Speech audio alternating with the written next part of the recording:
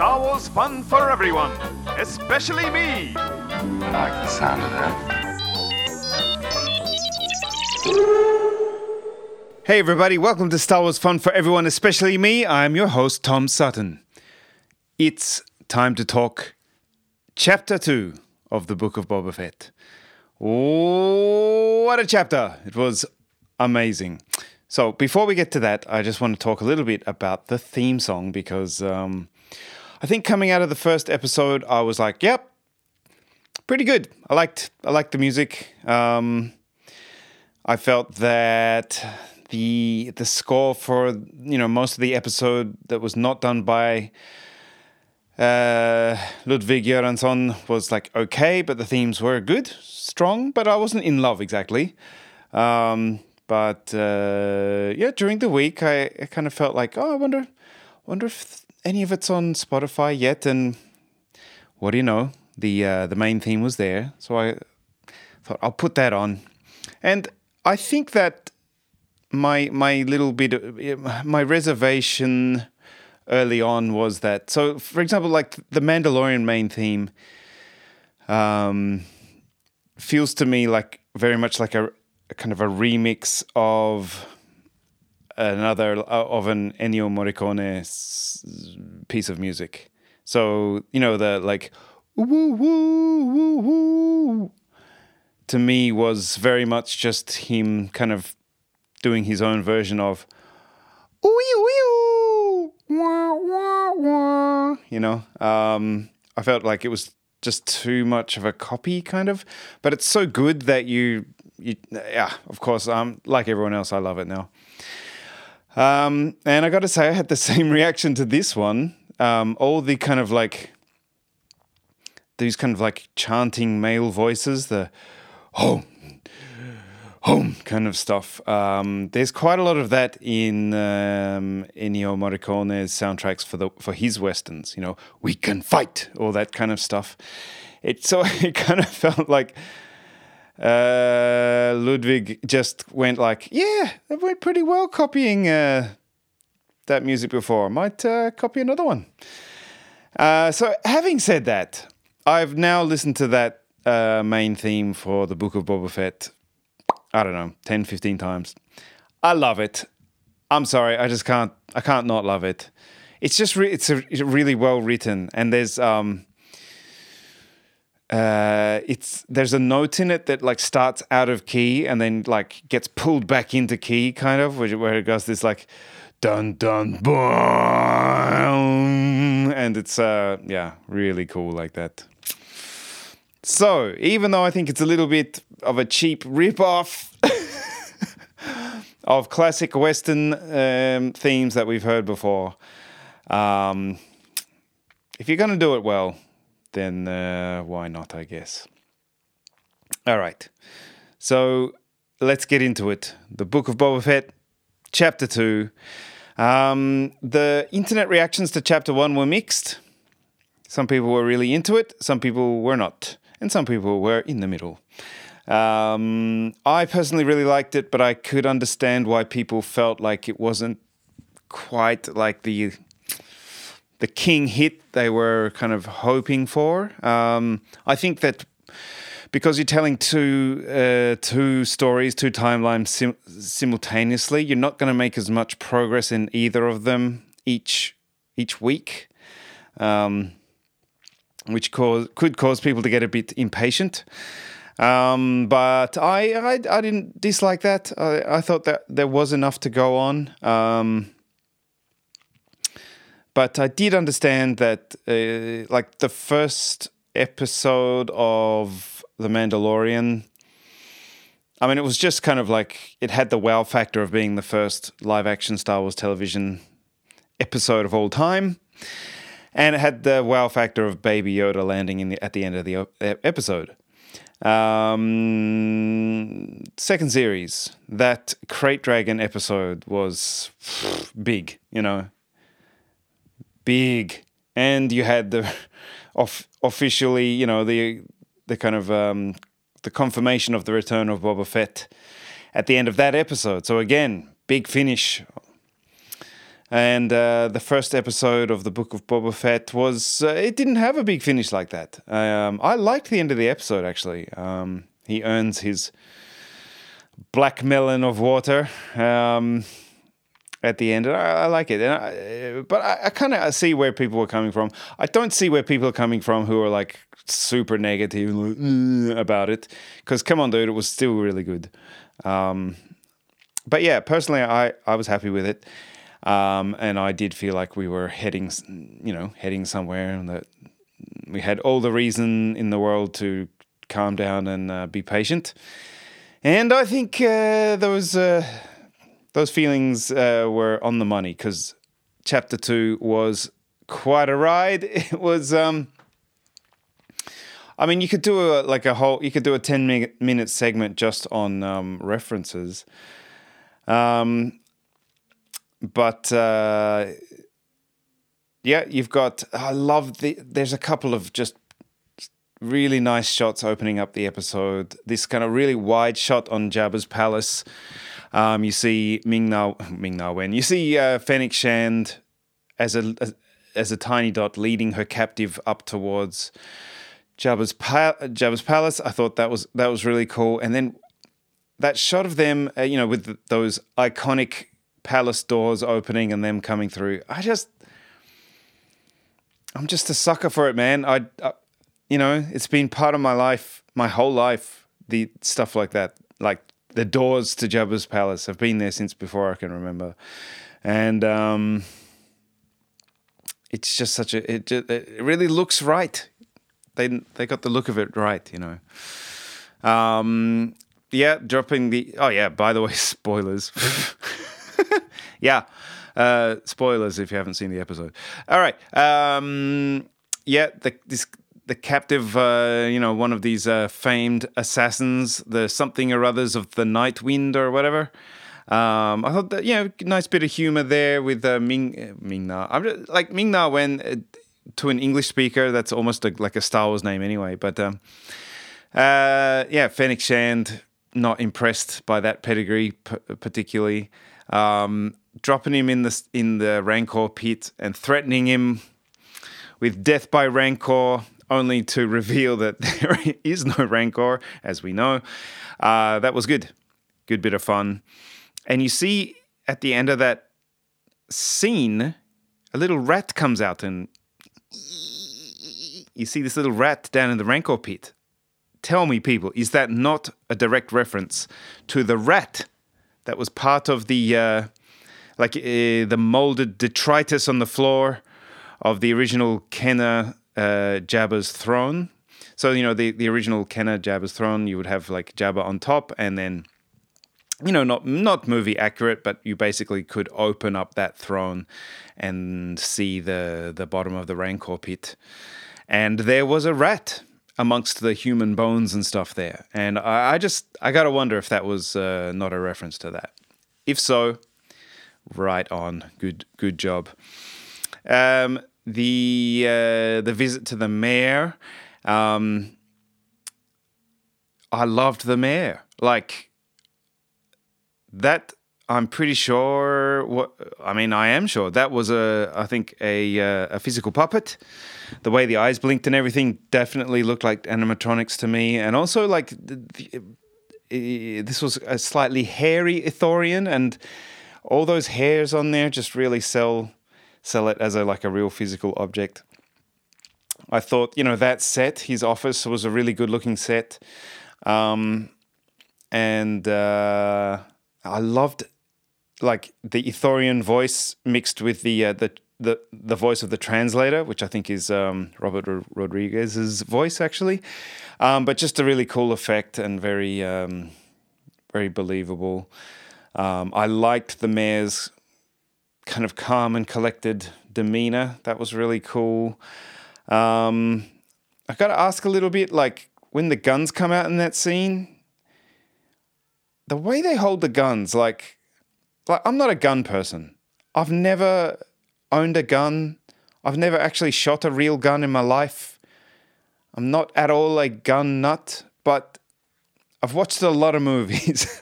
And when Fennec Shand pulls out her rifle, like, it's weird. Like her finger's on the trigger, but her thumb is just like resting on the side of the gun, and it just feels like, is that right? Maybe maybe that's a technique I'm not aware of, but that looked weird to me. And also the way those guys held those guns, because like they had these like very thin barrels, it just looked a bit like people who had never held guns almost. And that stuff stands out to me, you know. But cool scene. I really liked it. Nice to get back to the sanctuary and meet Garsa Thwip. Is that her name? Anyway, she's great. All good there. And then we get the arrival of the real culprits for the attempt on their lives. Twin Hutts. Now, I loved the drums. I loved the very overloaded looking, what would you call it, palanquin? Or, yeah, the thing that they are being carried on, and the poor overloaded looking servants. That was all excellent. The dialogue was great. I liked that. But I gotta say, this up to this episode, I think they were yet to create a successful CG Hutt, and I'm sad to say that I don't think this does anything to fix that situation. Actually, those Hutts, it almost looked like they were trying to copy the look of Jabba in episode 1. It really, like everything with the skin colors and the skin tones and stuff. I just feel like I was hanging out with Marie last night, and we were planning to watch the Book of Boba Fett together today, and I just I kind of wanted to catch her up a bit on where Boba Fett's at, so we watched that the whole, you know, Sarlacc pit scene from Return of the Jedi, and Jabba just looks incredible in that movie. That just how tactile everything is, the sliminess, and again these like where was the slime? Where was the? I just didn't think they really worked. So is it impossible to make a good CG Hutt? I mean, maybe it's just me. I have purposefully avoided listening to anyone else's reactions or anything yet. I mean, I liked their character. I like the idea of, Bib Fortuna was more of a pretender to the throne, and now the adults are here to come and take over. So yeah, I liked everything about it. I just thought that they really needed to go a bit harder with the sliminess and everything. Maybe Jabba was a slimier Hutt than normal. Who knows? But yeah, but still a cool scene. All right. Now I had been enjoying myself up to that point, but once we got into the flashback scenes, getting back with the Tuskens, that's where the episode really took off for me. I'm a little bit unsure as to where, at what point. I mean, I guess when Boba came back with the kid, and the kid was claiming to have slewn, is that a word?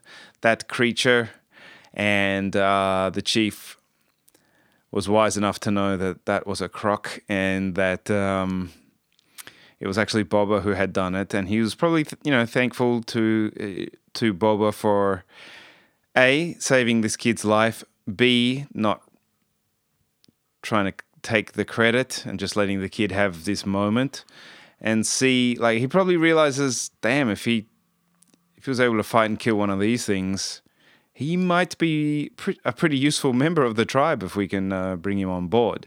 Because when you see him in the flashbacks here, he's already he's not a prisoner anymore.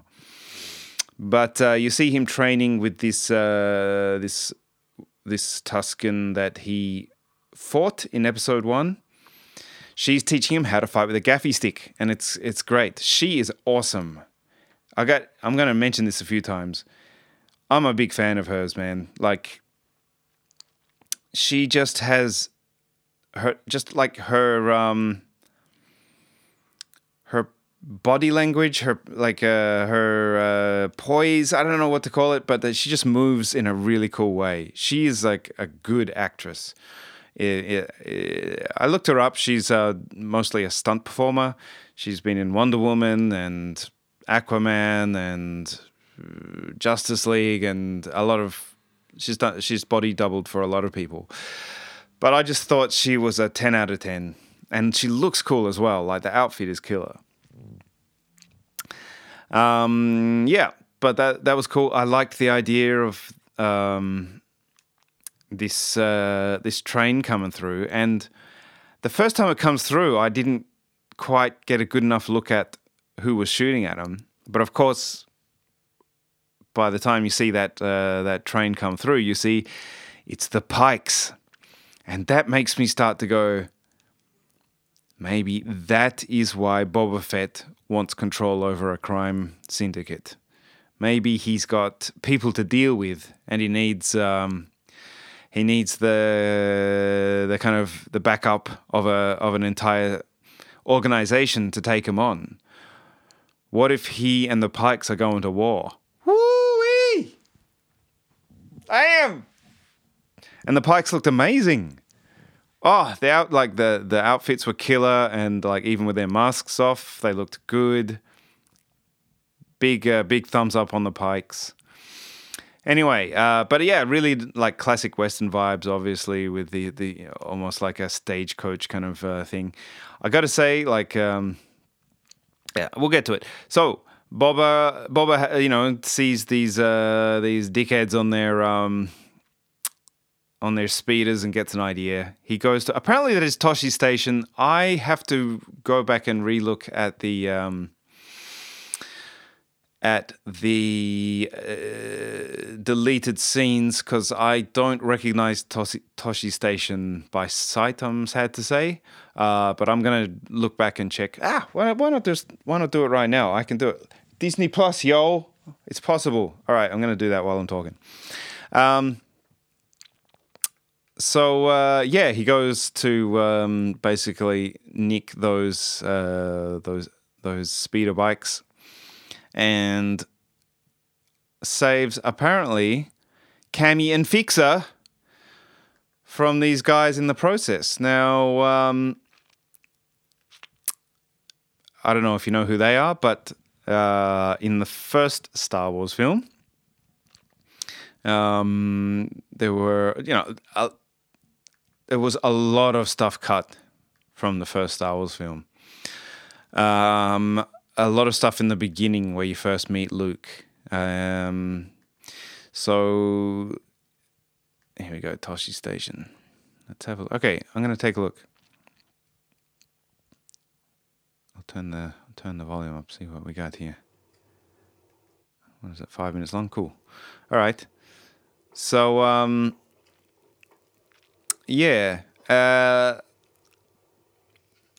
most of like Luke's early stuff got cut. So him talking to Biggs about like Biggs taken off to the academy. We also see footage of Luke at Tosche Station with his friends. Luke's not Mr. Popular, actually. They basically make fun of him. But two of the people there are Fixer and Cammy. Come on, get in gear. Amazing. So cool to see this old deleted footage. The fun thing about Star Wars is when you watch Star Wars, it makes you want to watch more other Star Wars. Okay, here we go. Luke's turning up at Tosche Station. Yeah, there it is. That's what Tosche Station looks like. I mean,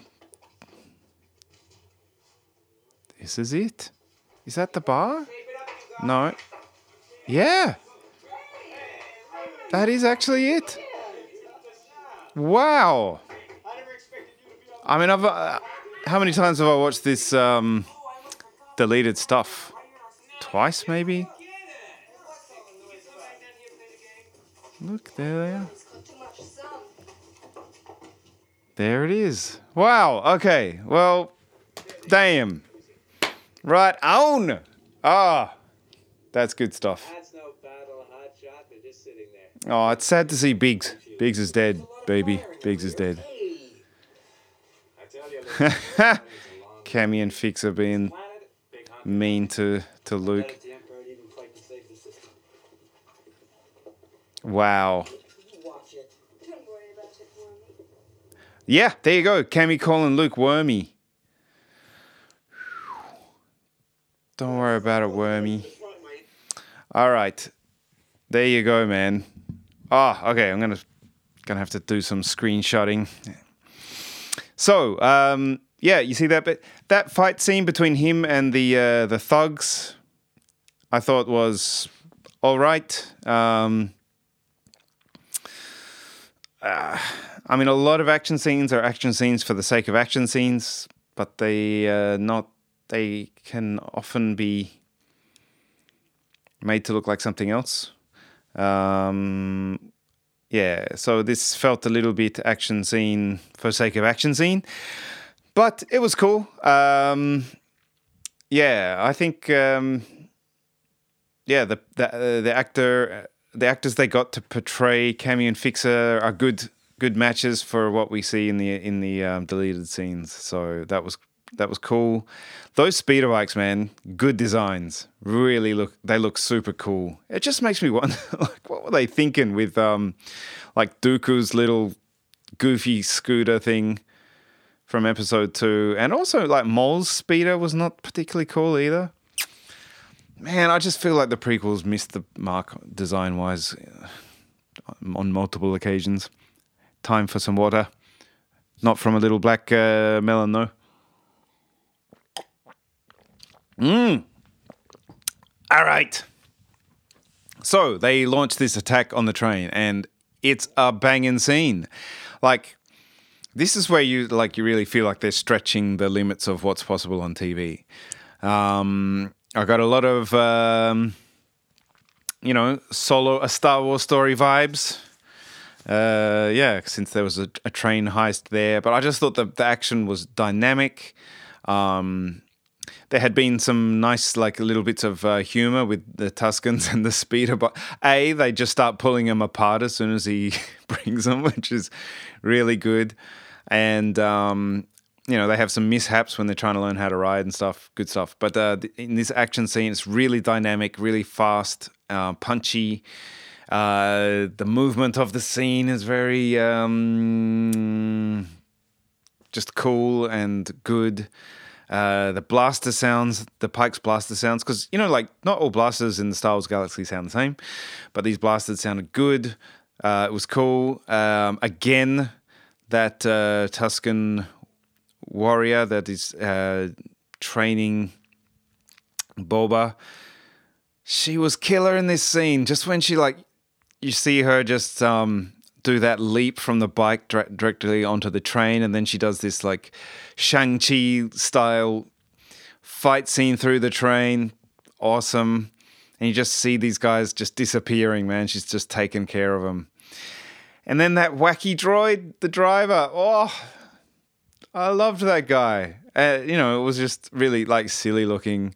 I loved how, like, once he bails out, he does this, like, he kind of turns into a spider almost, and I get really good, like, slightly goofy, dorky Star Wars design. Good. Really good. And, I like this.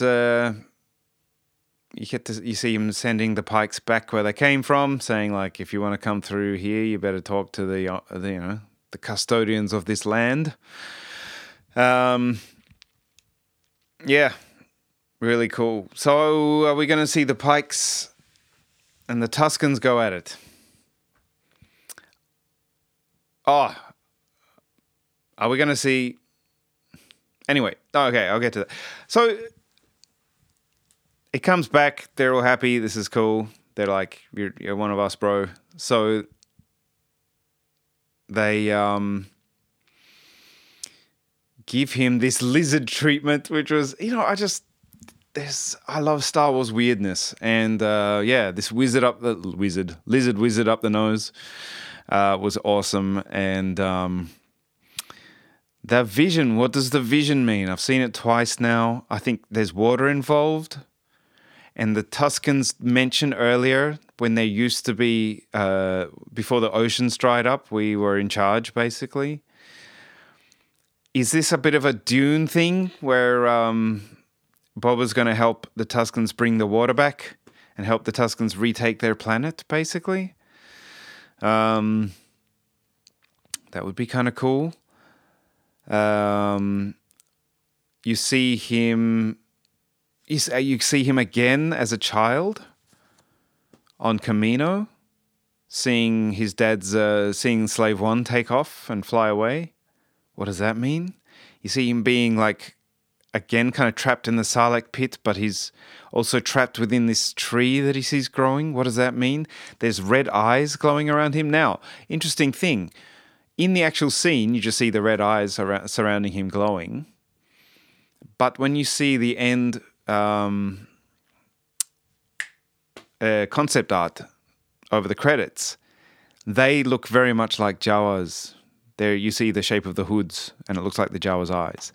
So that's interesting. So what does that mean? Is it Boba breaking free of the tyranny of his past? He's had a tough life.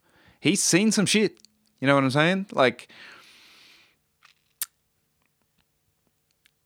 it's that's how I read it, really. That he's like breaking free of the tyranny of his past and becoming a larger, better person.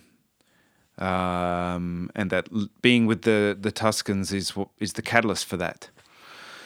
But he comes back and they basically do the welcome to the tribe move and put him in those incredible black robes, which he looks super good in. I just want to walk around in that outfit all day, every day, basically.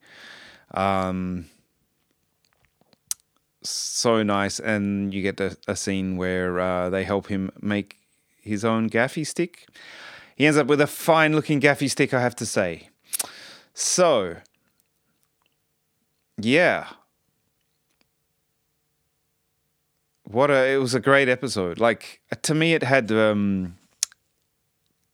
like thematic and emotional resonance. It had lots of cool stuff. It had the kind of references that make you go, ooh, as a Star Wars fan. But I felt like the big thing for me is that, I mean, people who have been into Star Wars for a long time, their sense of who characters are is extremely sensitive in a way, because we've lived with these characters for so long. So my feeling about who Boba Fett was before Episode 2, when we see him as a child. But before that, Boba Fett had a very specific flavor to me, and I think to other people.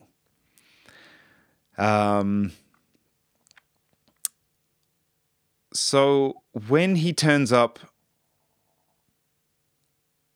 in The Mandalorian, I mean, I've said it before, like, I think that Temuera Morrison's body shape and body language is so different from Jeremy Bulloch's that it makes it a little hard to see it as the same character sometimes. But especially so when you see him in that episode of The Mandalorian where he comes to Tython, that classic line, "I don't want your armor, I want my armor." Fantastic. That amazing episode. It's such a cool version of Boba Fett. It's like, wow, look at this guy go. He's super tough. He's super cool. But I just felt like, Boba Fett, as we know him, is this very just like cold, emotionless, efficient hunter. the way he delivered those lines in the original trilogy, like "As you wish." He's no good to me dead. You know, this very flat, very monotone, not a lot of feeling there. And so when you see him in The Mandalorian, he's all just like white-eyed, ferocious warrior. And not only that, but then he treats Din with quite a lot of respect and understanding. He seems to live by a code of honor in a way. And again, they're like, is that Boba Fett really? I mean, it's cool. I like it, but it doesn't really sit alongside what we saw in the original trilogy to me. Well, guess what? This show is explaining and showing us he feels different because he is different, because he has gone through a huge transformative experience. He's not the same guy who went into the Sarlacc pit. And it's I get, you know, it already, like, you've already seen him change a lot. So I guess by the end of this, you're really going to understand why you get that Boba Fett. I mean, even from like a physical standpoint of, he was not so much of a hand-to-hand fighter. You know, I mean, he's carrying blasters and armor full of all sorts of nasties that he can use. But you see him with the Tuskens learning how to fight with the gaffy stick. And even from that perspective, they're kind of showing the change that he's going through. So, yeah, loved it. Great episode. Again, there might, you know, CG Huts, I think, could have been better. A couple of things, maybe I was like, okay. Yeah. But overall, I thought it was a banging episode. Fantastic. All right. I have just recently finished J.W. Rinzler's incredible The Making of Return of the Jedi. Finally. I have been reading that thing for a very long time. It's a little sad to finish it in a way, because that's the end of the original trilogy making of books for me. I can reread them anytime I like, obviously, but it really, has been an amazing experience to read about the making of those films in such detail, and beautifully, perfectly put together by J.W. Rinzler. The good news is that makes way for my next big Star Wars book, which is The Art of the Mandalorian Season 1, which got delivered some time ago now, but I didn't want to start it until I finished the Return of the Jedi making of book. So I wanted to mention some of the final interesting things that I read in this book. Okay. Again, I want to just draw attention to the fact that having a hard time or there being issues on the production does not mean the film is terrible.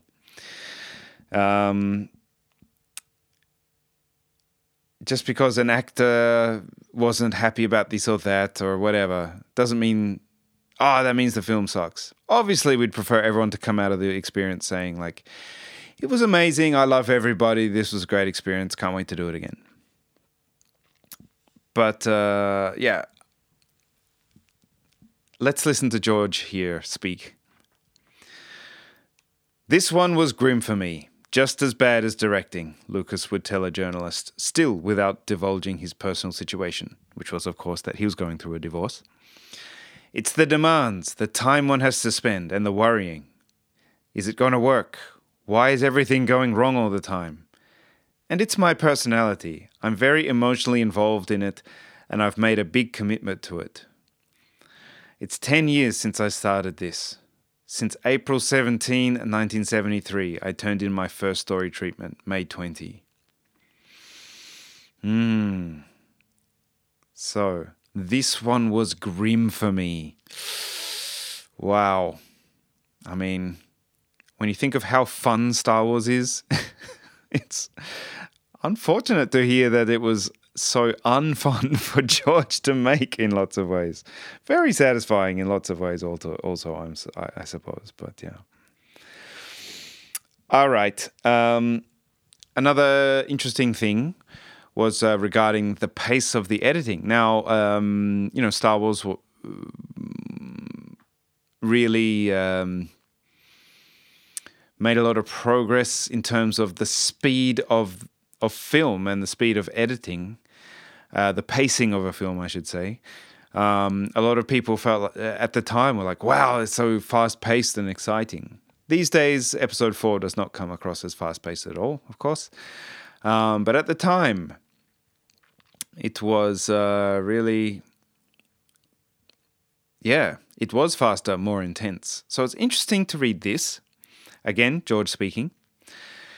Jedi is paced a little bit faster, Lucas says. Every movie moves a little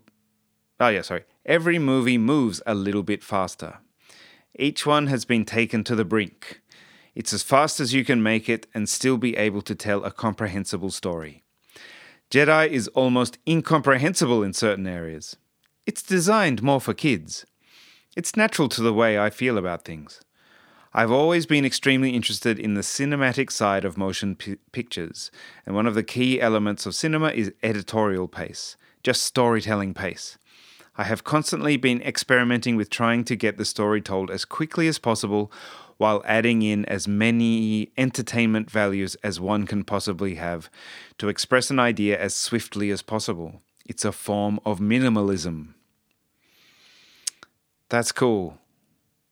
Interesting to hear him trying to squeeze as much bang per second as possible. This is, I don't know, for someone involved with the production, I don't recognize the name, but he says, George was trying to figure out at a certain point how few frames he needed for a cut, Farrar would say. I think his theory was that he could get below 14 frames for a cut and it would still register. I was involved with experimenting for him and I was chasing that idea and shot 21 elements in one night. TIE fighters flying through the frame as quickly as possible. I think we proved that it would register in the mind. But did it cut in? I think we used some of it, but the shot was longer. So, yeah, basically saying they actually were, during the production of Return of the Jedi, experimenting with how short a cut can be and still be comprehensible to the viewer. That's really interesting to me. I mean, I think specifically they're talking about the end battle scene, really, where you have all these ships, like hundreds of ships on screen, sometimes it seems like, just hurling themselves around. Yeah. Cool to hear that that stuff didn't happen by accident. They really were trying to get those kind of action scenes as fast as possible. Cool to hear. All right, something that I think if it had been put into a modern Star Wars movie, everyone would be like about it. But the Tarzan sound effect in Return of the Jedi when Chewie swings onto that AT-ST, that one. That wasn't George. People working, so there was one woman apparently whose job it was to kind of like pick sounds to match up with Chewbacca's dialogue, basically. And this is Ben Burt speaking. We put it in as a joke and thought it would never get by George, but it was about the only thing he commented on in the whole reel. Oh, it's great. Leave it, Burt says. So it wasn't George's idea to put that Tarzan thing in, but he did like it and want it to stay. Speaking of Ben Burt, this is cool to read. So obviously, one of the most iconic scenes in Return of the Jedi is the speeder bike chase. Now, the speed of it, the style, it's all great. But the sound is definitely one of the high points of that sequence. I would like to just read this bit where Ben Burt talks about, Ben Burt's approach to the sound for that sequence. Here we go. Burt's tonal masterpiece, however, was the bike chase. Following up on thoughts formed early in his life about how sound effects were akin to musical instruments, Burt crafted a complex, layered audio track so perfectly tied to the fine-tuned, fast-paced editing that the sequence became a harmonious and lovely tone poem. Quote, "I wanted to show a sequence where sound could be the backbone of the drama," he would say. In the bike chase, the sounds themselves had to provide a great deal of the energy, but it's tricky because you want it to build in intensity, yet it can't just get louder and louder and louder. You have to have the effect of drama and suspense in the sound without just turning up the volume. So a lot of experimentation went into the sequence as I tried to give it contrast. Loud, a moment of quiet, then punching it with something, orchestrating the sound effects like you might orchestrate music. Again, like something that contributes massively to how great that scene is, how great the movie is, and it's not a happy accident.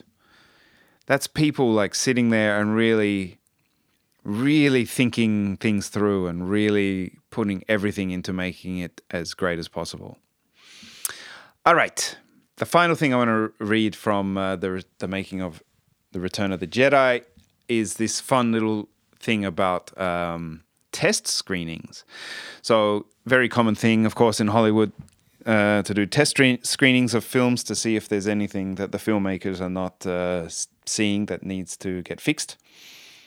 Fun to hear some of the raw reactions from people at the time. We'll start with a guy, something Rothman. I can't remember if he was a producer or I can't remember his role. But let's start with him. He says, "The theater went nuts, just nuts," Rothman says. "It was one of those great moments. Then the movie starts to play and I'm sitting right in the middle of the theater. It was exciting. You could see that there were slow points in it, but the crowd was going with it.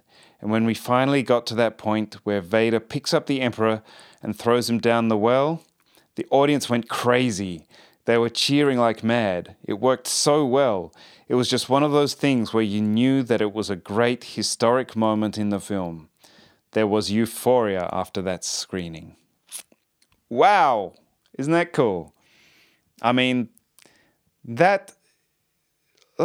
honestly speaking, the only thing I would change in Return of the Jedi is to make the Ewoks into Wookiees, as was originally planned. Other than that, I think the film totally kicks ass in every way, basically. And I like the Ewoks, actually. I don't dislike them, but I just think that,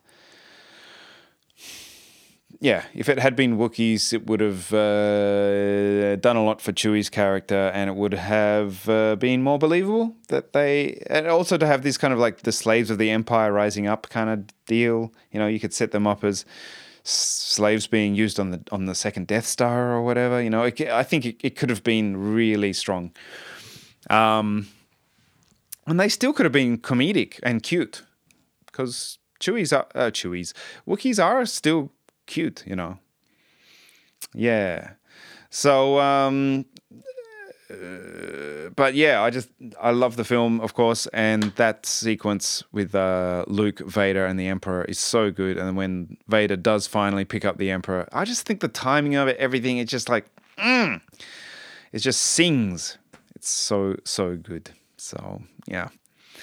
So again, thank you, J.W. Rinsler, for putting, I can't even imagine how many hours into these making of books. They are absolute essentials. All right, folks, it's time to play What's That Sound? All right, we're going to start with number 7. What is this? Yeah, number 76, which is the year I was born.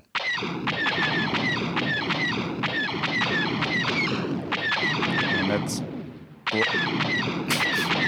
right, calm down. That's blasters of some kind. Let's take a look.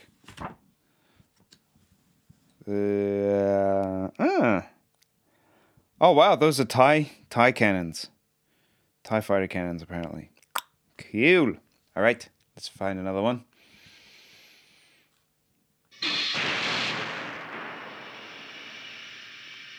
That was number 56. I reckon that's the sound. Listen again. I reckon that's the sound of the trash compactor like starting to compact or whatever that makes the Dianoga go away. 56. Okay. No, I was wrong. That was a Death Star door. Okay. Try another one.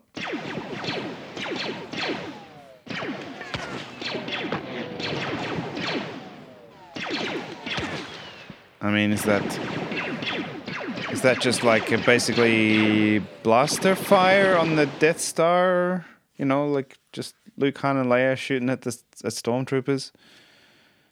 Yeah, that's what it was. Okay, got that one. Let's try another. Let's try another sound.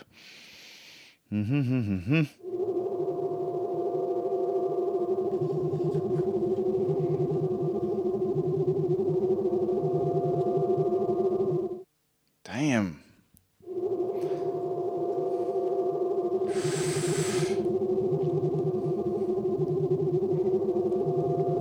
Is that the Imperial probe droid, like lifting out of that the canyon, like the thing where it lands, or let's see, let's look it up.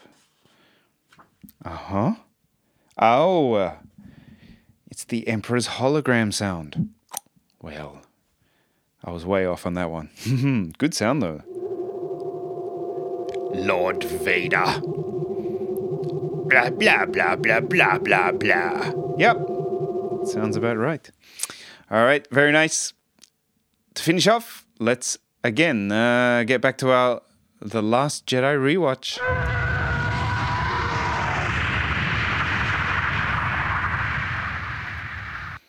All right, let's see where we're up to. I think. 3 lessons. Oh, I will teach you the ways of the Jedi. Luke telling Rey he's gonna throw down 3 lessons for her. Good stuff. All right, so now here we see Leia is unconscious. the Resistance That's the only good news. ship, the only one left. Admiral Akbar. I guess we're gonna see the introduction of Vice Admiral Holdo here. This is some classic, If she were here, rebel war room type stuff. to that end, the chain of command is clear. You should take your place. Poe looking handsome. Just be handsome, Poe. All right, buddy. The cruiser Ninka. Thank you, Commander. Yeah, so here we have Holdo. This was a controversial character. 400 of us. I guess we'll get more into that later. This is our first introduction to her. I mean, who doesn't love Laura Dern? People are a little bit like, what's with the evening wear and the purple hair? That's not very military leaderish, but They put their hope in it. Mon Mothma, Are the spark that Yo. lit the fire that will restore the this is that spark extremely common for this bunch, must apparently. I think she's good. I like the character. now to your stations.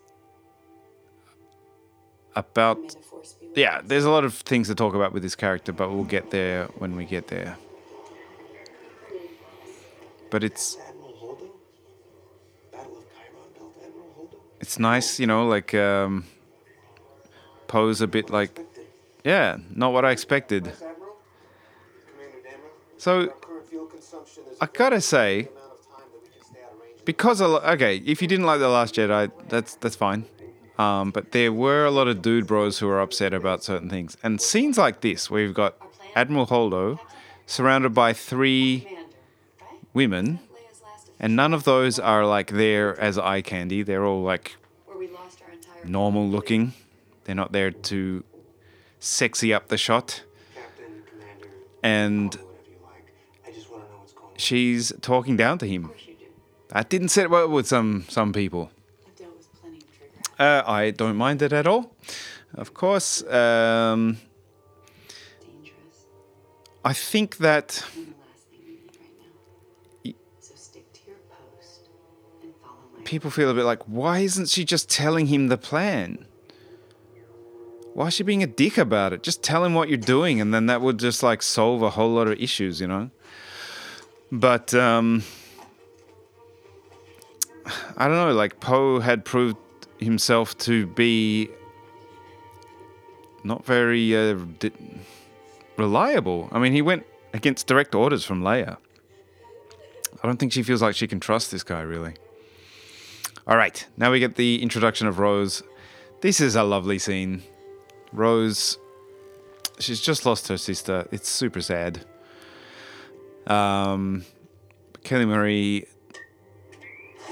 being extremely likable in this whole scene. I got Finn about to do What are you doing here? a runner. Hi. I was just... Ethan. You're Finn. The Finn. The Finn? Yeah, that's nice. Yeah, she's cool. I like her a lot. Distance heroes is not my forte. Doing. I like this, how she's so starstruck meeting the Finn. Yeah, look, I'm not a resistance hero, but it was nice talking to you. Sorry. I don't know. I guess, like, I don't have super much to say about this, but it's like a nice introduction. In a way, because, you know, Finn's been part of it, you know, the Force Awakens, where you see him be a hero. It's a little bit like, why is he not being a hero still? Well, he was a hero for a specific reason in the last film. He just wanted to protect. He wanted to save Rey. He wasn't there for any kind of like larger purpose. So now that you see him basically trying to jump ship to save himself, yes, but to try to protect Rey, he hasn't made that step yet where he's left the First Order, but he hasn't taken that step to join a cause larger than himself. Now, of course, this is his arc in this film. I love they have good use of steam and stuff in this engineering area to give it some atmosphere. I like that in the background you see other people in the brig that she has captured trying to desert. Now, I think I more or less have like love everything in this movie up to this point. You're a selfish traitor. But We can jump to light speed. this is where it gets into a little bit of what's it called? Exposition, and like obvious exposition to me. Like exposition is always an issue for screenwriters, I guess, but they try to hide it and tuck it in, fold it in with other stuff so it doesn't feel like exposition. But this feels, I don't know, they just both reach this like the same, what would you say? They reach the same conclusion at the same time and like, wow, well, we can do this and and it just feels a bit like convenient and a bit quick and yeah, it's not my favorite bit. Their tracker down. Just give it to me one more time, simpler. So the First Order is only tracking us from And then you go into like the lead one. So we blow another exposition scene. You know what I mean? It goes like you have them working this thing out, and then it goes directly into this scene tracker without them realizing. where they explain their idea to Poe. About 6 minutes. Sneak on board. Poe then does this weird Disable the tracker. phone call to Maz, who for some reason is. Yeah, this is not one of my favorite bits of the film. I can sit and enjoy the visual quality of it, but Slack? Yeah? Good luck? I'm sorry. 3PO's looking nice and shiny. Free. Got Leia in the medical bay. If Her fingernails are looking beautifully manicured. Yeah, you're right, 3PO. It's a need-to-know plan, and she doesn't. All right. All right, you guys shut down that tracker. I don't have anything else to say about this scene, really. How do you sneak the two of you into Snoke's destroyer? No, they're buying Hang on. I'm going to, like, every hour. hit the fast forward on this bit. Oh, yeah. Okay, here we go. This scene with Maz, like, her whole organization that has been there for 1,000 years, apparently, got just demolished by the First Order. And now she's in a union dispute, quote unquote, where she's actually in a firefight. She's like shooting at people. Is union dispute a nickname for something? But it's weird. I would have liked more Maz in this movie. She was such a good character in The Force Awakens. And then there's this like sex joke which suggests that Maz has boned this code breaker. I guess Maz is just out there, you know, getting it done in all kinds of ways. Also, this thing of like you'll know him because he'll be wearing a red plum bloom. Sometimes plum bloom, is that Star Wars really? I don't know. That just doesn't feel like something from this galaxy. Sorry. All right. I'm going to pause here, sadly, because this is where the fun begins, as they say. We're back on Ahch-To. I love everything on Ahch-To, but that means we've got something to look forward to next episode. All right. Can't wait for Chapter 3 of the Book of Boba Fett and to get back to our Last Jedi rewatch. Thanks for listening, everybody. This has been Star Wars fun for everyone, especially me.